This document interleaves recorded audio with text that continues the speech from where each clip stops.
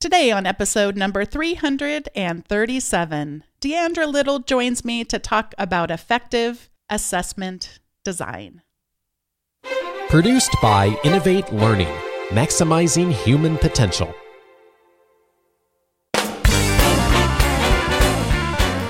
Welcome to this episode of Teaching in Higher Ed.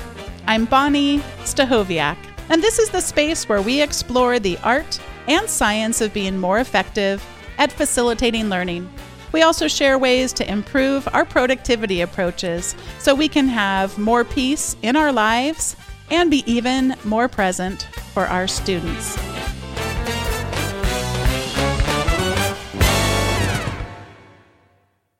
Joining me for today's episode is Deandra Little. She is an assistant provost and director of the Center for Advancement of Teaching and Learning and professor of English at Elon University.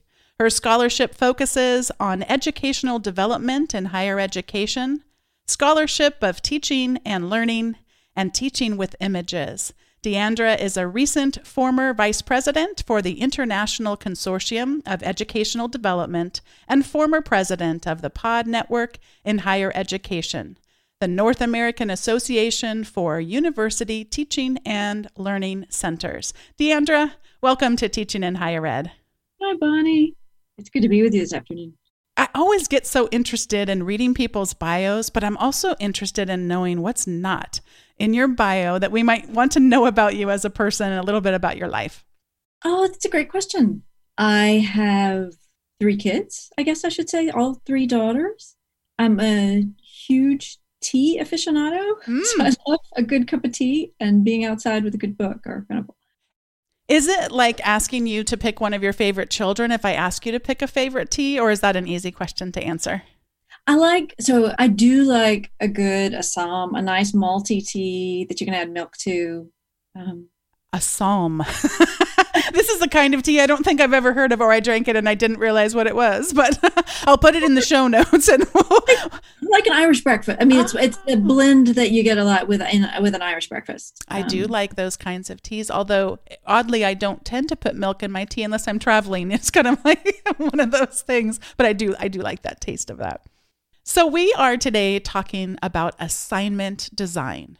And of course, we know how much assignment design connects with learning, or should. We have an opportunity to really connect it with student learning and on a broader level, connect it with assessment. So I know our conversation is going to kind of blend between those things, but we're focused today on how do we become better at designing assignments. And I'm really excited to hear some of the examples and the stories that you have from your experience in this. I'm looking forward to talking about it too. Let's start with your own teaching. And I want you to think back. I don't know how far you have to think back for this question, but I want you to think back to something that happened around your own way of approaching assignment design that you still carry with you today. I know for myself, a lot of these reflections come from my own failures, but occasionally they come from me actually experimenting and hitting it the first time. I'm having something like that right now with the class I'm teaching at this moment of like, wow, that went really well. I want to carry the learnings that I have from that. But again, lots of time that comes from failure. So how about you? What comes to mind for you in your own teaching? Yeah, I think of 2 stories. One was a time that when I realized it wasn't working, when I was using a new rubric for the first time and, using the rubric, thinking about, and I teach literature courses. So I was grading a number of different literary analysis papers that were similar to the same prompts that I had been given in grad school and as an undergrad, right? So students were writing in familiar ways, but in ways that were increasingly boring to me to read, and that they were all saying similar things. And then when I was doing the rubric, I kept thinking, wow, this student doesn't understand counterarguments, and this student doesn't understand that there might be multiple interpretations of a text, right, or of a passage. Or that's one of the most exciting things to me about language, right, is that it is often ambiguous and can mean different things. And one of the key lessons I thought I was teaching them, right, when we were talking about interpretive arguments, and I realized looking at the rubric, it wasn't just the one student that I was giving feedback to, but it was 80% of the students in this particular class on this particular assignment that didn't understand that thing, that didn't understand what what does it mean to grapple with a text and to suggest not just that it means one thing, but it could mean all of these other things. And here's why we're going with this thing. So that moment of looking at it and realizing, it is not that individual students are struggling with this assignment. It's that I haven't had them practice the skill of thinking about the different ways a text may mean. I haven't engaged them in discussion around that. And it evolved into an assignment where I asked the students to teach a class in groups, and they develop a lesson plan. But part of the thing that they have to do is to imagine different potential counter arguments and a model discussion. So they're inviting people to debate, to discuss, and they're setting up that discussion so that they're getting at a number of different ways to understand what the text is talking about. And that's been a really successful assignment that has morphed over the years, but it also gives students in a group a chance to practice with each other different ways of understanding what something might mean. Before you give your second example, I just want to touch on a couple things that I heard you share with this one. And that is that Jessie Stommel is someone who comes to mind for me who has critiqued those of us, myself included. I'm raising my hand if you're listening on the podcast and aren't Deandra and can't see me doing that. But just this idea of grading boring assignments and then complaining about it on social media. Like if you're going to assign something that is torturous for you to grade, then perhaps it was torturous for the students themselves. I'm not, by the way, quoting him directly, but just trying to take away what I've gleaned from him over the years on this. And so it isn't just because we wouldn't want to have to go through pain in order to grade, but because the learning doesn't get facilitated quite as well if we're giving the same kind of assignments. But the other thing that I'm sure you've thought about as well is that we're reducing any opportunities for a lack of academic integrity to be demonstrated as well. So there's a lot less temptation, but also a lot less opportunity to go about and do any attempts of plagiarism or whatever manner of things that may come up in that. So yeah, what a great example. And it's great that you can still carry that with you today and draw lessons from it all this time later. Yeah. Well, and it has really informed how I think too, connected to what you're talking about. We know students are motivated by the things that they care about, that they value, that they understand as relevant, and that they understand that they feel like they have some abilities to succeed at, right?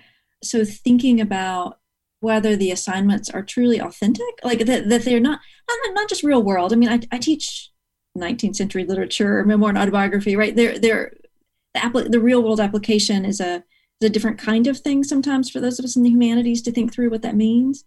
But at least the kinds of thinking we're asking them to do has real world applications, or is something that can be applied to help us better understand aspects of our world. And so thinking about how to make assignments more meaningful, more authentic, or more at least realistic, I think can also tap into those questions around motivation.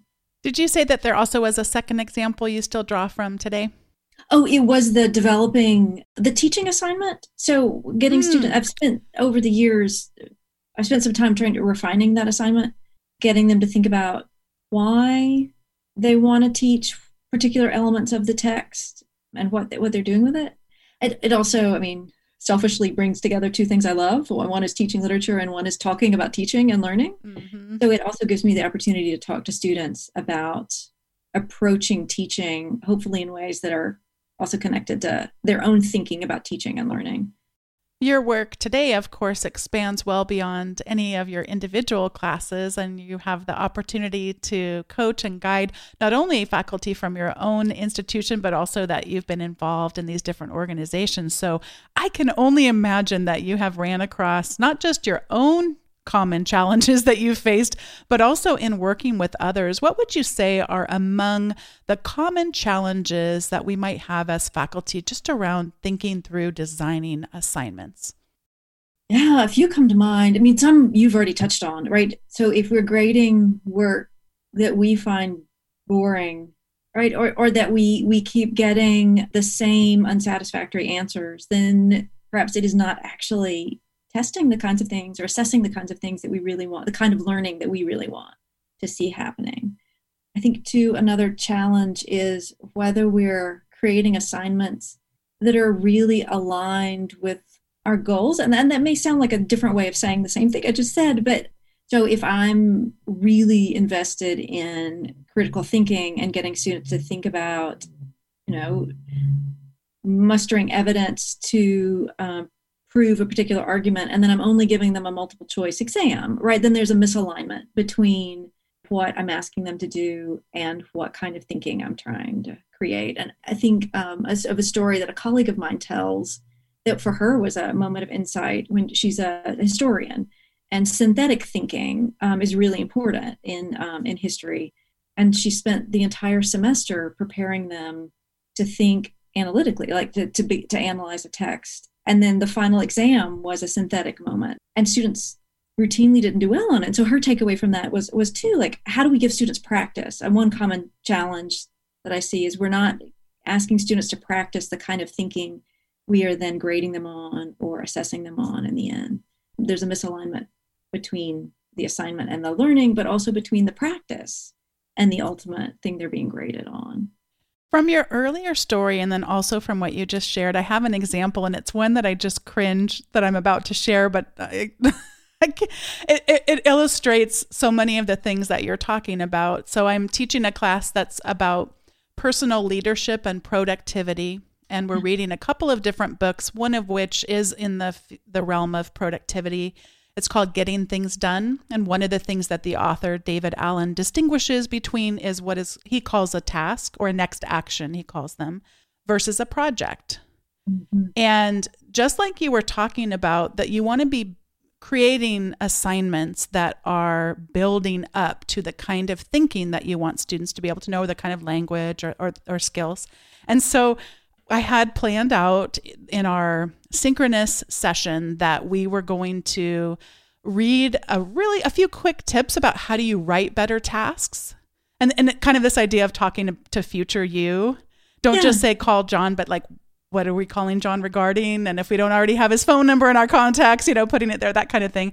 And then I also wanted them to be able to distinguish between a next action and a project. And so I happened to have my AirPods sitting next to me. And I mean, I'm just, sometimes, you're trying to clarify something, you just look at what you've got. So I pulled up and I said, okay, so I kept dropping these things over and over again. And I finally dropped them so many times that I needed to purchase a new pair. And so purchasing a new pair of AirPods, is that a task or a project? And I think that this is an easy question. So I asked them on Zoom, you have these little reactions. So I said, okay, if you want to say that that's a task, then do the clap hands thingy. And then if you want to say that this is a project, then do that other thing. And I literally, it was like one person would do it and then the next person, and then you start to see like it builds up. It's that, I forget what that's called in psychology, but where others' votes have influenced your votes. And so that they were all getting it wrong. They're all saying project. And I'm like, I thought this was like a super easy thing to distinguish between. So rather than tell them that they were wrong, I said, somebody I really need, and I did call on somebody, cold call, they call, would you share kind of what you'd be thinking around, help me understand this?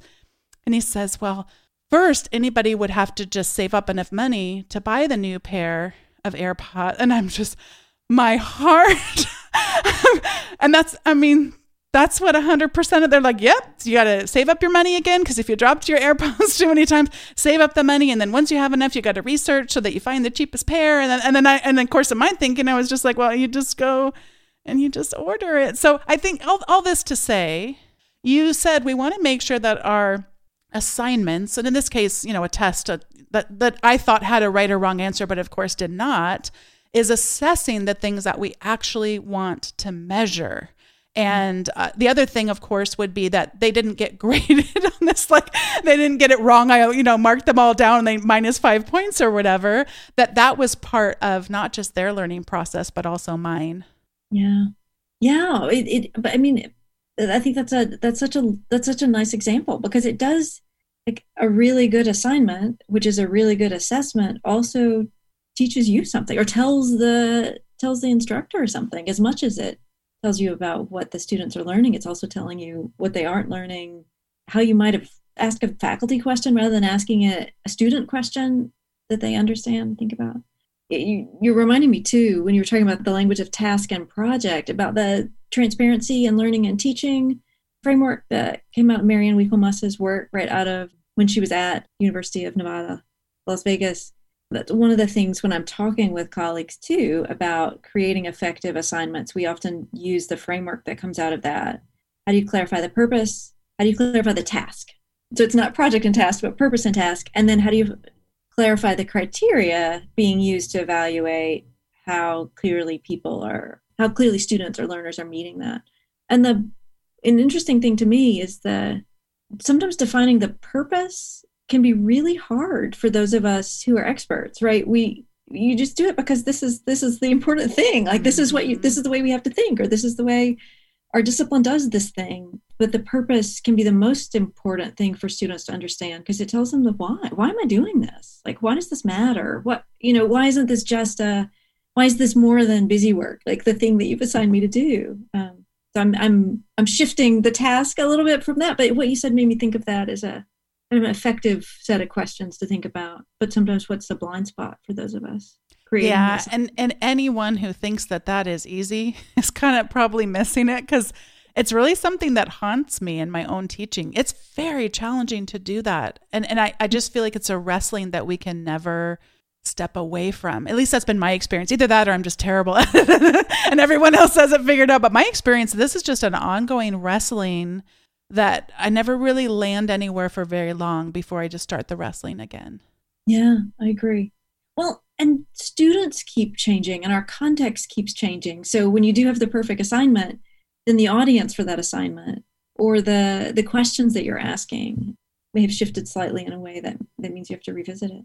Yes, and of course, the time that we are all teaching in now with so much back and forth and so much individual trauma combined with a collective trauma that's changing so much. I hope that one thing is that we are all doing, just thinking about the essentials, and it really does go back to defining the purpose because you can't have 10,000 purposes. Really have to narrow this down both at the assignment level, then also at the course level too. Yeah.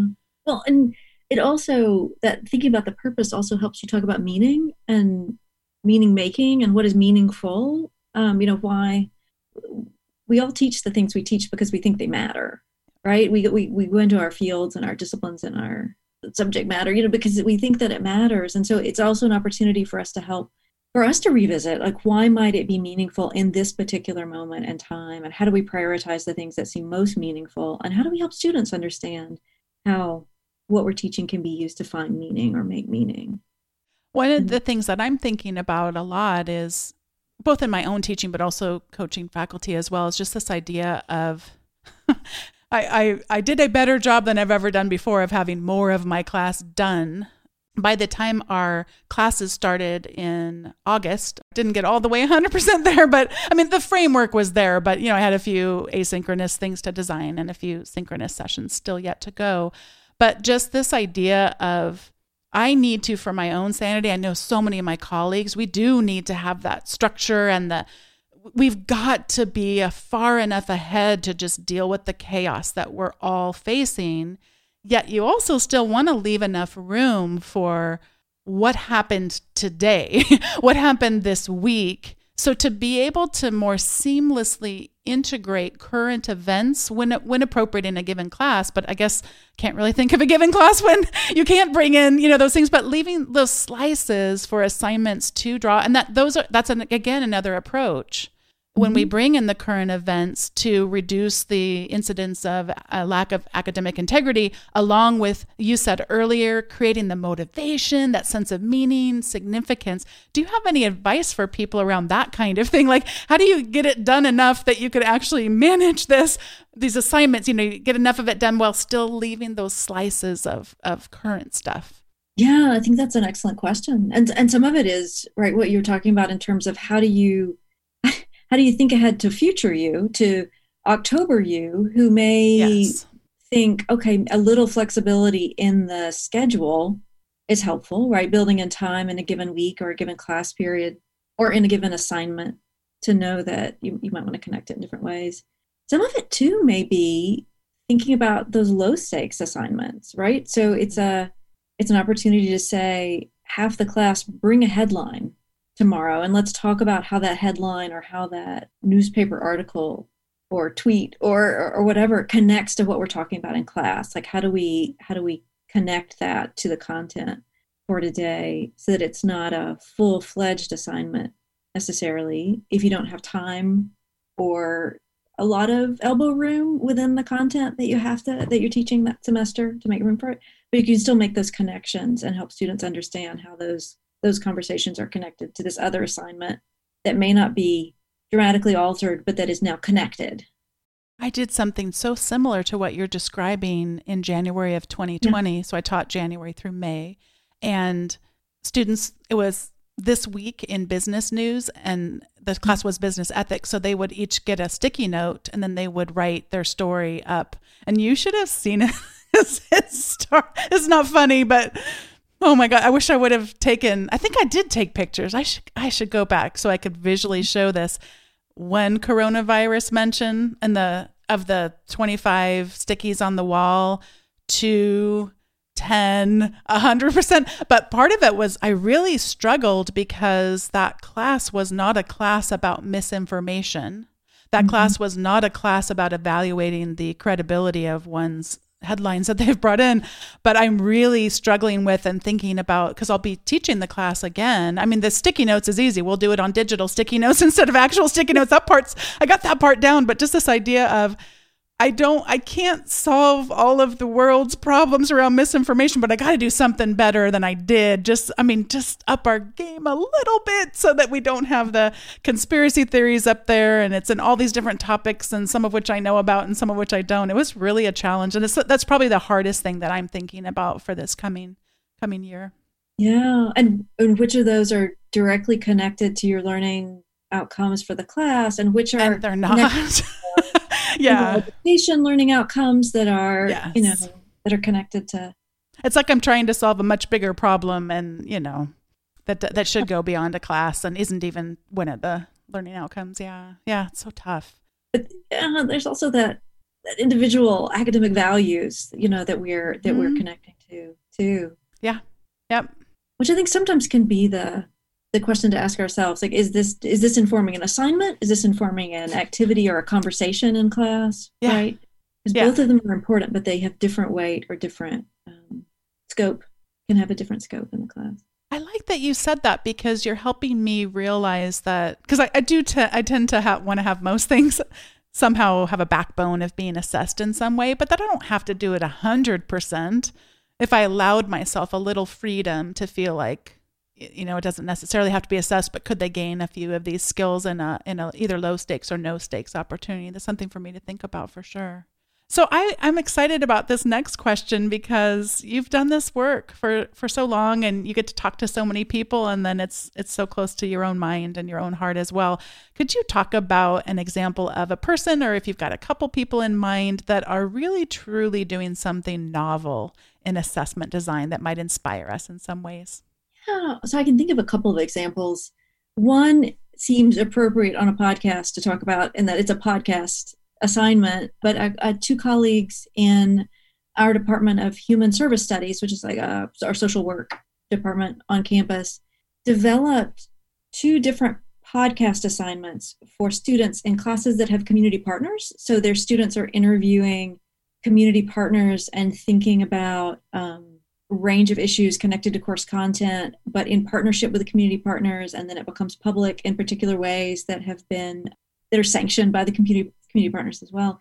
But they've created this assignment in the first year course and in the capstone course, so that they can also use it as a measure of assessment to see how students have developed, like how their professional identity formation has happened over 4 years, like how they're thinking ethically or reciprocally about work with community partners over 4 years. And the assignments are different. It's not the exact same podcast, but they're similar enough that they can see and measure and compare learning across that time. And it was what was really exciting. So it was a really interesting assignment, and it connected to their departmental goals around diversity, equity, and inclusion. And then Corona happened in the spring, and community engaged courses were being taught in totally different ways. And so one of the things they did is pivot the assignment to actually have their students talking to the community partners about how is the coronavirus affecting the community members that you work with? How is it affecting the issues that you work on as a nonprofit?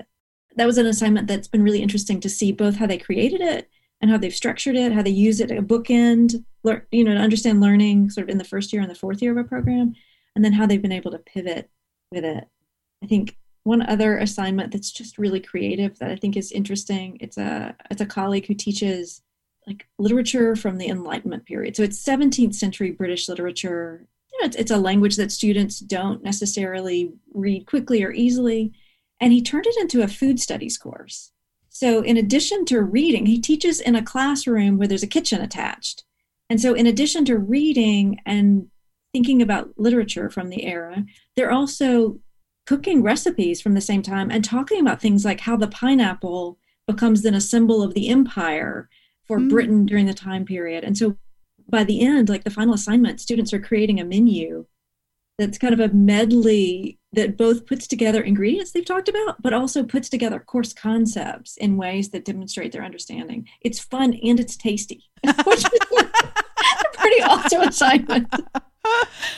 Oh, these stories are so rich. I'm thinking about the number of times food has come up as an example in this podcast. I'd love to even just do like a little analysis of that, because it really can enrich learning experiences in such powerful ways. And I'll just tell a quick story that I think I may have told on another episode, but I'll tell it quick in case this is someone's first time listening. But I had an assignment, the same class I shared about earlier, the productivity class. And so I just needed to assess. It was a really simple assessment. It took the students about 30 seconds to do it and me about 30 seconds to check it off. But I needed to see that they could invite someone on a calendar invite. So I had them invite me to a fictitious thing. We're not going to actually do this thing, but somebody took me to Paris and somebody else I got to go for a fictitious walk on a beach, and one student invited me to eat a food item from her family, and it introduced me to a part of her culture that I didn't know. And I looked up what the food is, and actually I didn't even have to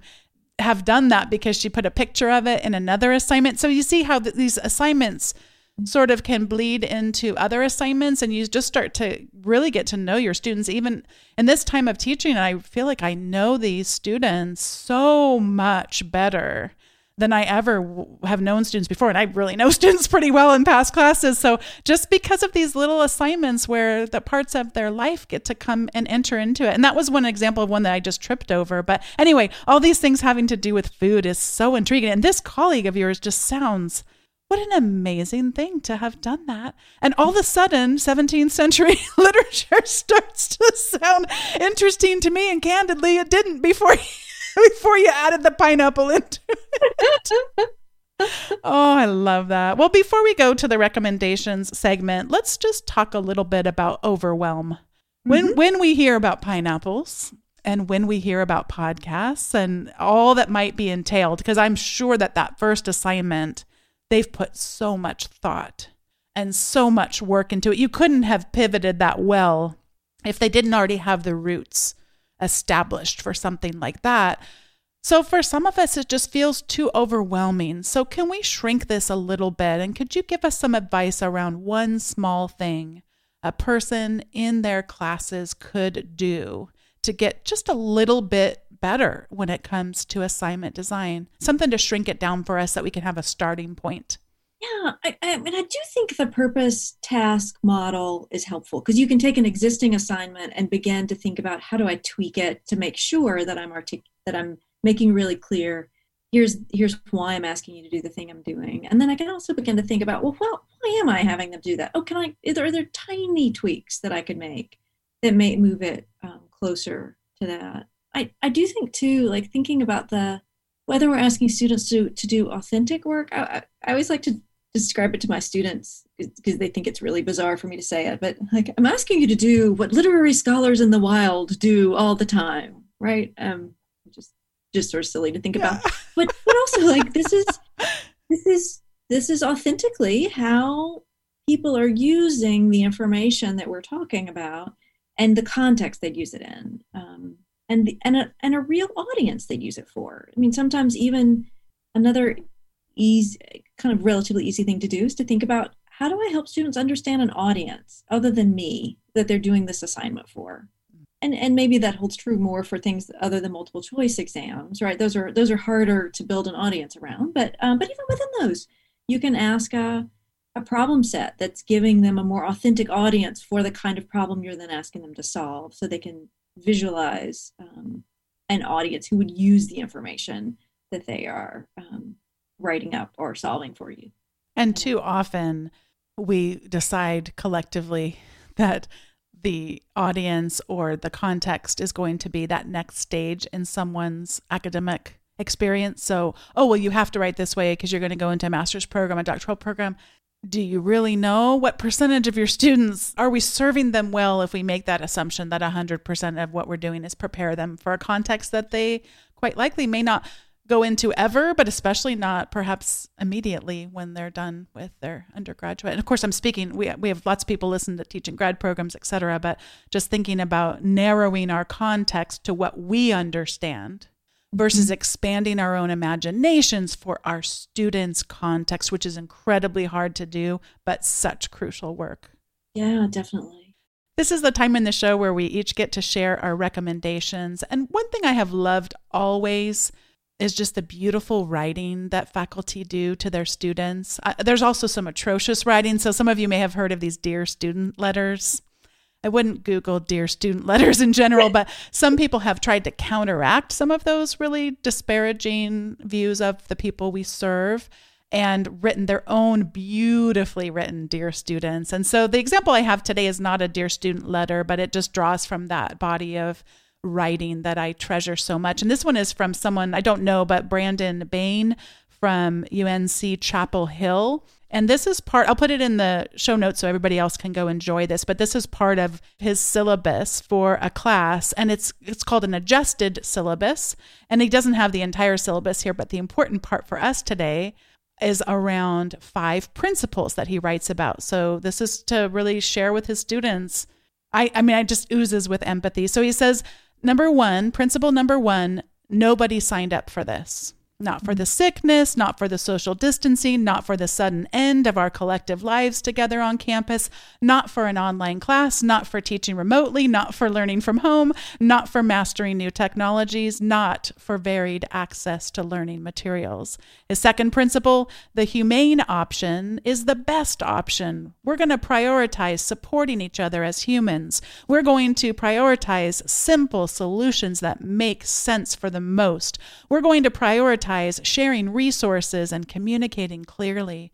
Number 3, we cannot just do the same thing online. Some assignments are no longer possible. Some expectations are no longer reasonable.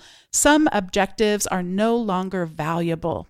Number 4, we will foster intellectual nourishment, social connection, and personal accommodation, accessible asynchronous content for diverse access, time zones, and contexts, optional synchronous discussion to learn together and combat isolation.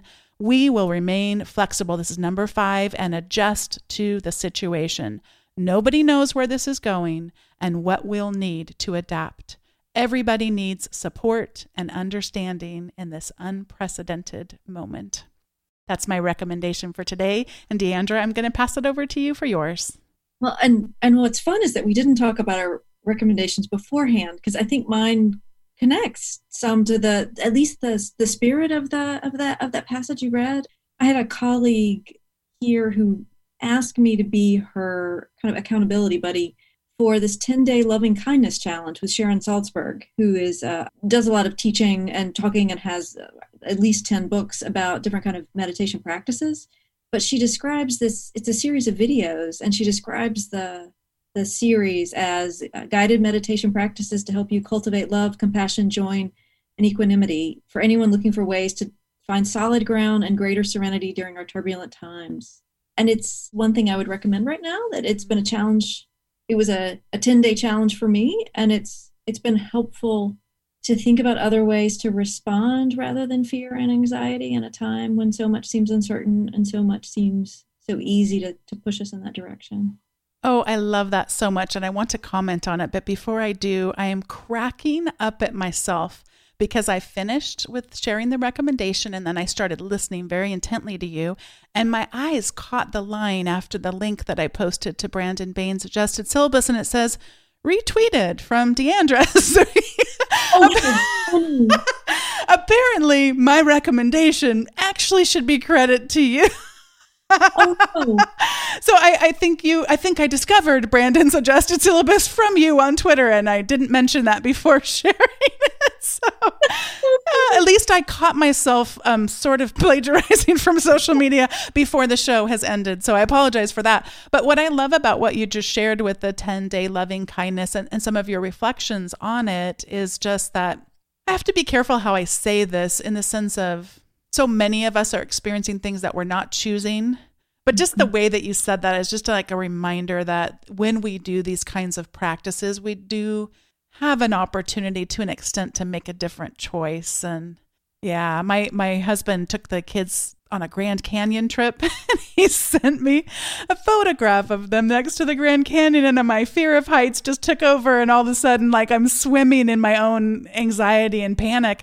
And then I literally was able to just do like, is this how you would like to spend the rest of your day? And I was able to calm myself down. I did also have a picture of him where they weren't standing next to the Grand Canyon. But yeah, I do think, again, I try not to put this on other people, but I find it helpful to think for myself, like, is this how you would like to spend your time? And meditations like the one you're sharing can really help with that. Like that, this just sounds amazing. I can't wait to go explore it myself and to tell other people about it and not credit you for it. Oh, this has been such a joy-filled conversation. I'm so glad to have been connected with you. And you were actually recommended for the show a gazillion years ago, and finally got in touch with you. That kind of happens sometimes with podcast guests, but I'm so glad we're connected. And yeah, just a pleasure to have this conversation today. I've really enjoyed it. Hello, everyone. I have a special guest with me today to close out the episode. My name is Hannah, and I sometimes call myself Meow Meow. And we both would like to thank today's guest, Deandra Little, for joining me on today's episode. And Hannah wants to thank everybody for listening. Thank you, and watch Mommy's episodes that are coming soon. Yeah, they come every week, don't they, Hannah? Rain or shine. I never knew that. Pandemic or no pandemic, they just keep on coming every week. Okay, bye everyone. Bye everyone. Happy listening.